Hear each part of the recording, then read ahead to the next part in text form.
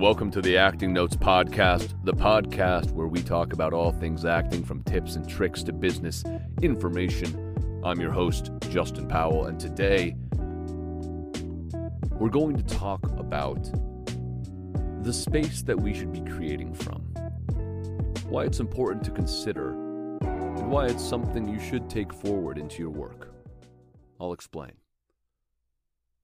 So, I was at a New Year's party the other night, and I got into a lovely conversation with a fellow out on a balcony, and we were talking a bit about our creative pasts, where we had come from, who we are now. In fact, it all started when the fellow just said to me, "What's your story?" And after listening to his, I gave mine. And we had a lot of similarities in our approach to acting, in our journeys to get to where we were today. And I found it pretty interesting that we had both had a similar experience. Because the long and short of it was essentially that we had both spent many years operating from this place of lack, of thinking that we're not good enough, of something to prove. And look, with anything any kind of advice I give on here, or I just think advice in general, always should be taken with a grain of salt. Perhaps this doesn't apply to you, but I think it applies to a lot of people. I know it certainly applied to me. That for many years I was creating from this desire to prove I was good, or to have someone else give me that validation. And I think that's a pressure we all face from time to time. Sometimes we're very cognizant of it. Sometimes it is pushing the buttons behind the scenes. But we're cognizant of it. And it makes sense. We want to be liked, That's not a bad thing. I think biologically that makes a lot of sense, right? You want to be in communities. Being liked is a better way to get into those communities, so it makes sense. It's not something to beat ourselves up about. But it is something to recognize. And to ask ourselves, are we working from a place of lack? From a place of not being enough? From a place of desperation or needing outside validation to affirm our belief in self, our belief in our creativity, our belief in our acting? You see, for years, and this is what he and I talked about, I was a very disgruntled young actor. I think I idolized some of the wrong people, or at least I idolized them for the wrong reasons. I love James Dean and Marlon Brando, and I did back then. And many of these actors who seemed to burn so bright, but had such pain attached to them. I was telling this gentleman at the party that I remember when I was 19, I had written a poem, and one of the lines that I recall was, "Why do the good die young? If I grow old, does that mean I'm not one?" And I say that to comment on the ideology I had back then, which was that art had to be painful. And I don't know if I would have even said that out loud, but I think it's something I very much believed, that if I wanted to be a true artist, the artist I aspired to be, it would have to hurt. And so I would almost drive myself insane pursuing this painful art. I even went to a theater company where the artistic director of the place was looking particularly for people like me. People that desperately wanted to get to a place with their work, but so desperately needed someone, anyone, to believe in them. And this artistic director ended up being kind of abusive in a lot of ways. Mentally, emotionally. But I put up with it. Because I wanted to be great, and because I had associated great art with pain. But it doesn't have to be that way. In fact, it should not be that way. The best acting comes from a place of joy, I think, and of love, really. I was listening to an Andrew Scott interview about a week ago, and something he brings up often in his interviews is that he just believes every single piece is about love in some way. And I think when we act from that place, when we act from a place of abundance as opposed to lack, from a place of what do I get to share today, as opposed to what do I have to perform, what am I going to be rated on, how are people going to view this, am I enough, am I enough, am I enough? These are questions that can cripple our creative juices, if you will. It can leave you stagnant or stuck. It can leave you making safe, boring choices in a scene because you're too afraid to try that risky thing, to step outside the box. And it can lead us to start acting. And I don't mean that in the sense of it. I mean, sometimes we don't want to act. We want to be, right? We want to be real. And sometimes when we are operating from a place of lack and from insecurity and judgment of self and worried about the judgment of others, we just put on. Instead of doing a scene where I'm trying to seduce someone, I'm playing the idea of seduction instead of just seducing.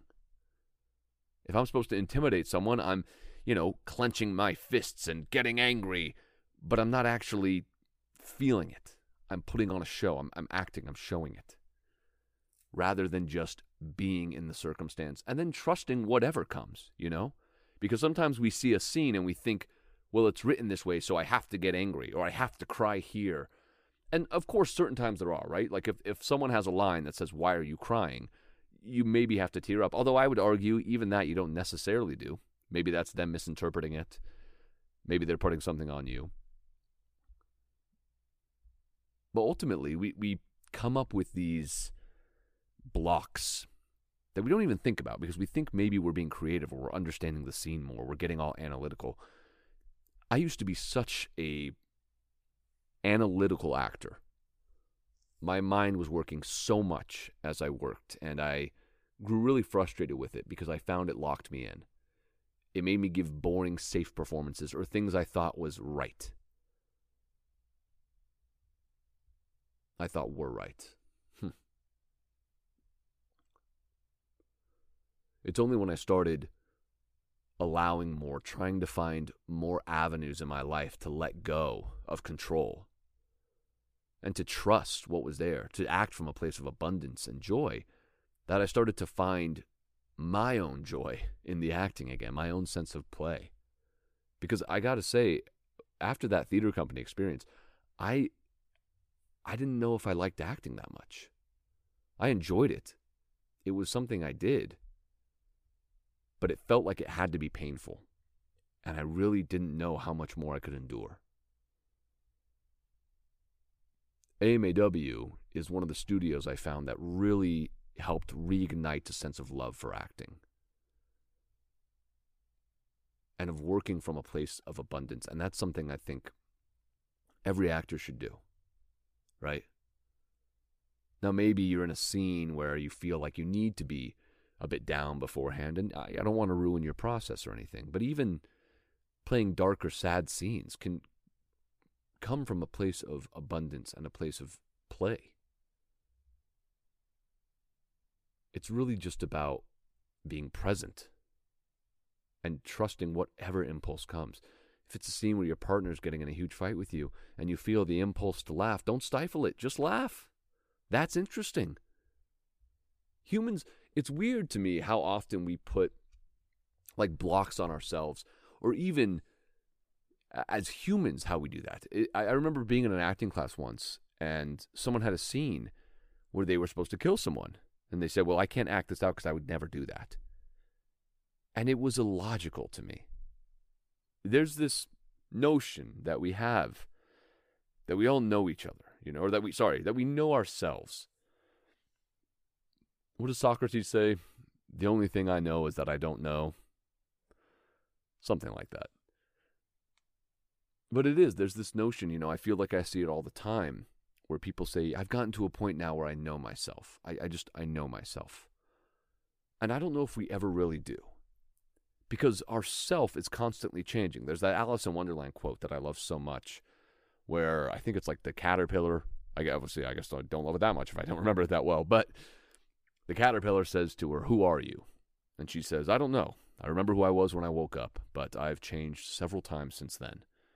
And that's true. We change so much throughout the day. So who you are in this moment that you're listening to this podcast will be different than the person you are when you finish the podcast, because you'll be enlightened.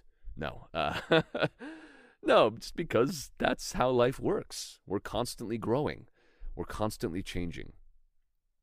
And so when we lock ourselves down with, I can't understand that aspect of the character because I wouldn't do that. Or even worse, when we start to give that to the character. This character would never do this. They would never do that. It locks up our performance. It makes it so we're not operating from a place of abundance and creativity and expansion, but rather a place of repression. And it's going to be tougher to be free in those moments, to really make the work come alive. And a lot of that stems from, the reason we put those controls on it is, again, this fear, this operating from a place of lack. I'm not good enough, so I have to make the safe choice so that no one says anything bad, so that I do a good job, so that I do it right. There is no right. There is no right. There's only the truth of the moment. And so when we operate from abundance, that's what we're more likely to find. Will we find it every time? No. But that's why we have takes. That's why we have a rehearsal process where we work into it. I remember hearing a story. I have been doing my audiobook recording today. Recorded for about 4 hours, and I am at the point where I can barely make sentences. Maybe you've noticed. So bear with all of these minor mess-ups. Hopefully minor. But I remember hearing a story about a fellow who was watching Jack Nicholson on set. He was an extra, and he got to watch him perform. And the guy said, I could not wait because I knew, as soon as they say action, I'm going to see classic Jack Nicholson. But he said the first 5 takes were not very good, and everyone knew it. The director, the people on set, Jack himself. But then once he got to about take 6, that's when the magic started to happen. And so even the greats, even the people with Oscars, still can mess up. Still have to find it. But that's okay. I don't think Jack Nicholson was on set that day.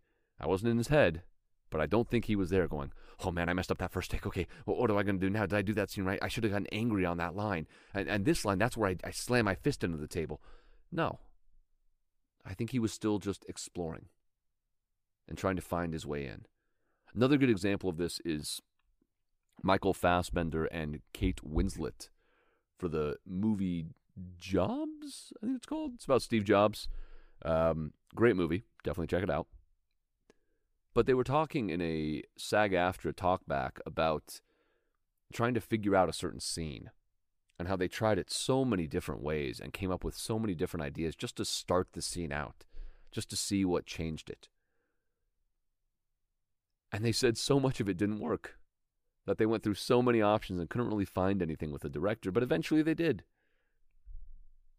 And so it's important to remember that this isn't an exact science. Right? There is no correct result. There are different results. Some that work for the story, some that don't, and that's not really up for us to decide. Not in the moment. That's something that the director will talk to you about afterwards. But you got to be free. You got to be playing so that you can start finding the juicier stuff.